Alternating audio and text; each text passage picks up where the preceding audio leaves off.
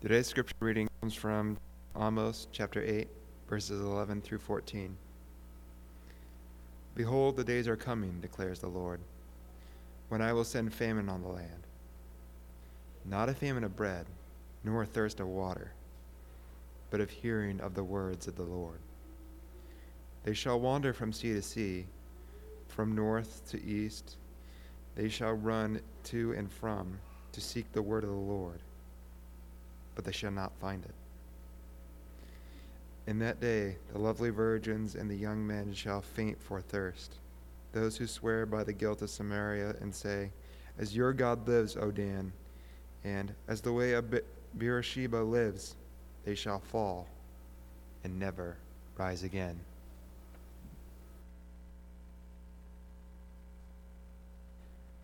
Thank you, Connor.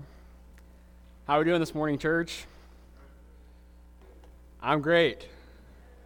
If you heard someone around you say they're not doing good, maybe you should check in with them after church this morning. If you've been with us throughout this series, you have heard a lot of bad news. We spent a significant time in Amos to hear God's judgment on the people, but I don't want you to think that we're trying to preach about the fire and the brimstone so that you should turn before you burn. Have you heard that? Now, the reason that it's so crucial that we're familiar with what the prophets are challenging the people is because the message of the prophets is the message of Jesus. When you read the prophets, you see this vivid picture of who God is and what he wants for his creation. But apart from that, there are two significant reasons why you and I should be experts in the prophets. One reason is that Jesus was an expert in the prophets. If you read through the Gospels, you'll see a number of places where the authors include a citation like "it is written" or "you have heard." But apart from these, if we pore over the rest of what Jesus says, most of it, if not all of it, is interacting with Old Testament Scripture, and a lot of times it's interacting with the prophets. In fact, much of Jesus' ministry and most of his teaching is just echoing and fulfilling what the prophets have already said. And we'll see one such example in Amos later this morning. The second reason that you and I need to be prophetic experts is that the prophets, among other things, are pointing to Jesus. I wouldn't be surprised if this series has been challenging for you to hear, because truthfully, it's been challenging for me to speak to you. No one wants to hear the bad news, and certainly no one wants to be the bearer of bad news. Maybe there are some of you that like to do that. But if there is no bad news, there's no need for Jesus. If everything down here is great, then we don't need Jesus. If what's going on in our culture about how we should accept other people and how we should treat other people is the best way, then we really don't need anything else, right? I'm going to make the assumption that if you're here, then you have an idea that Jesus has something better to offer you and something better to offer this world. The reason the gospel of Jesus is good news is it means that we are no longer recipients of the bad news. And the prophets, even though they're packed full of destruction and judgment and punishment, always include a glimmer of hope. As they'll say, a remnant will remain. And that glimmer of hope among the bad news is the cross. And my hope is that as we press through the bad news once more, the good news will become all the more visible to us. That even while we were still sinners, especially when we deserve the bad news, Jesus died on the cross for you and for me. Amen? Over the past month, we've looked at two prophets who brought bad news to the people. We spent 1 week with Elijah, and we've spent the rest of our time with Amos. And as we've seen through Amos's message, God has a lot to say to his people and the foreign nations, and it isn't good. This might be hard for us to hear, since it isn't necessarily the loving and merciful God that we've all come to know. But when people don't want to hear what God has to say is bad news. And when people want to live in sin, The message of the cross is a rock of offense. That's what Jesus says. It's not peaceful. And as we've said time and time again, like Amos, we are now prophets. We are now priests. The responsibility to take the message of God to the people is on us, whether or not they want to hear it. Are we going to let sin continue to reign in this world?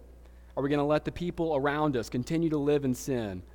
Or is anyone going to say something? That's what we've been trying to think about over this past month. And in the 2 weeks that remain in this series, we'll focus on the ending of Amos's message. I promise there's good news to come.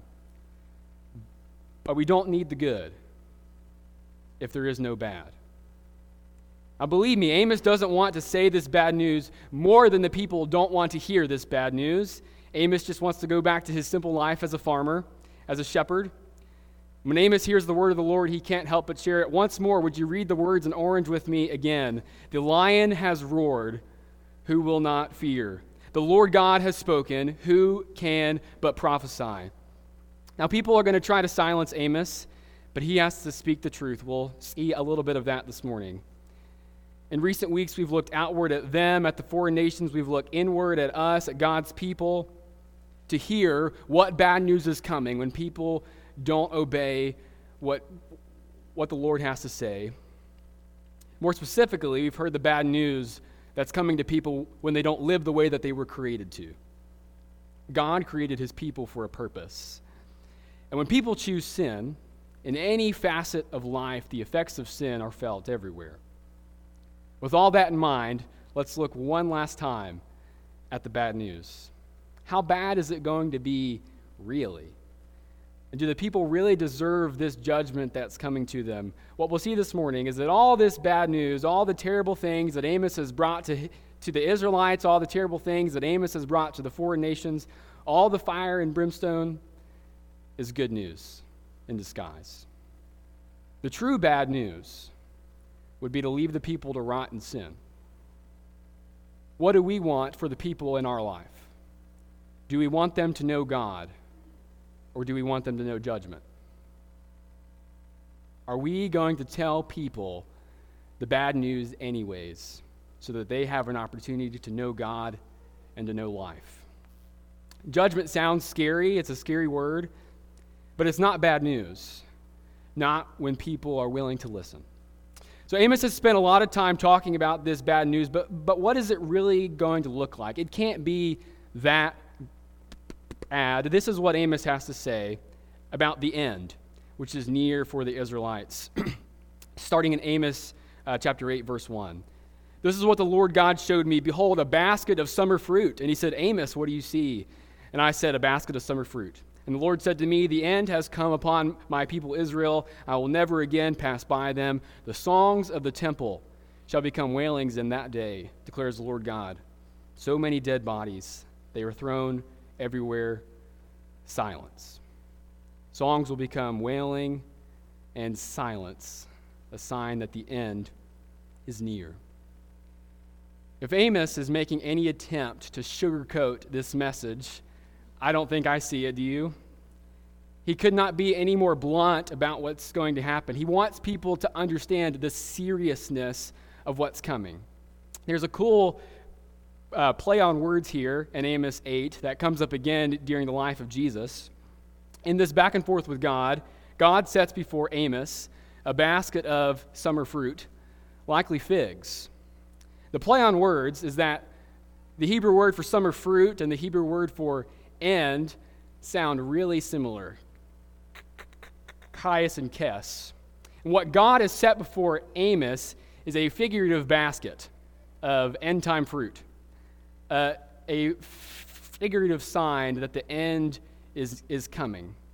Summer fruit and fig trees are found at different places in the prophets to talk about God's coming judgment and the bad news of the people.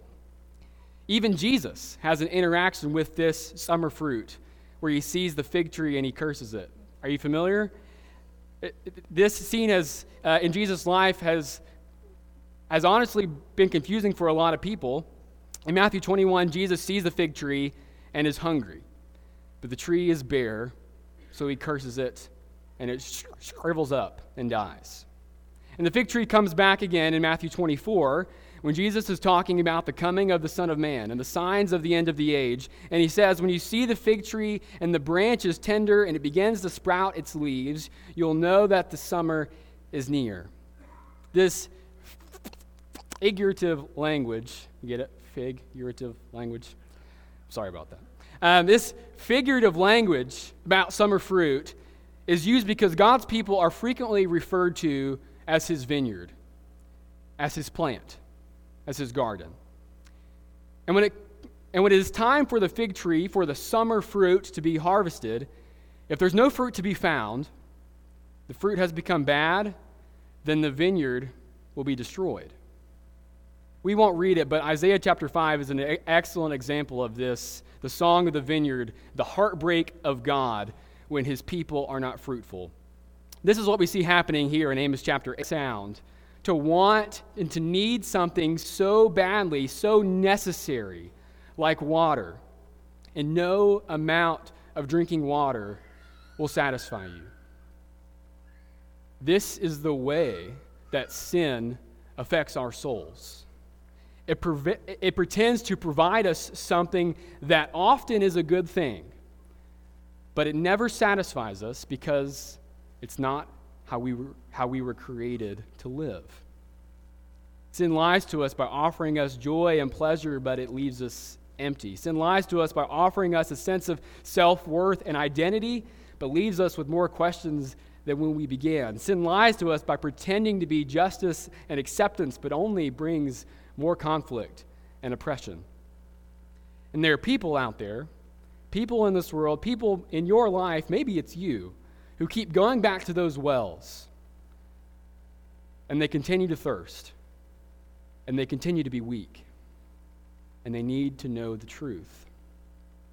The bad news of Amos might sound like this uncomfortable message, one that challenges people's lives and their beliefs. It challenges people's hearts. But Amos' message isn't that people are destined for destruction because of God. Amos' message is that people are destined for destruction without God because of their sin. Are we willing to bear the bad news to the people who need to hear it? Are we willing to bear the bad news to each other? That relief only comes from the Word of God. Before we close our time this morning, I want to consider one more time the fig tree. The figs and the summer fruits, like I mentioned earlier, are used throughout the Old Testament to hint about the end times, to talk about the end that is near. And when the branch is tender and the leaves are growing, you know the end is coming. That's what Jesus says in Matthew 24. There are institutions, ideologies, even political groups that are claiming to have the fruit. They are pointing out problems in this world and they're saying, we have the solution. We have an answer for that. But when the end is near and it's time for the master of the house to return and harvest, no fruit will be found on those trees. And if we're clinging to those institutions, whatever they are, for dear life, then we are gravely mistaken about where life is found. Instead of going to the tree that claims to make us like God, does that sound familiar? We need to rely only on the word of the Lord. Man does not live alone. Man does not live by bread alone, but on every word that comes from the mouth of God. Do you believe that this morning? Do you believe that the judgment that's coming is not a famine of bread? It's not a fire and brimstone. It's not anything scary like that. It's far worse. It's a loss of the word of the Lord. The people who believe that the word of the Lord gives life need to embrace their responsibility to be the bearers of bad news. Because there are people out there who don't believe it, and they need to know, even if they don't want to listen. Like I said at the beginning, next week we'll shift our focus to the good news. But in reality, the bad news judgment is good news.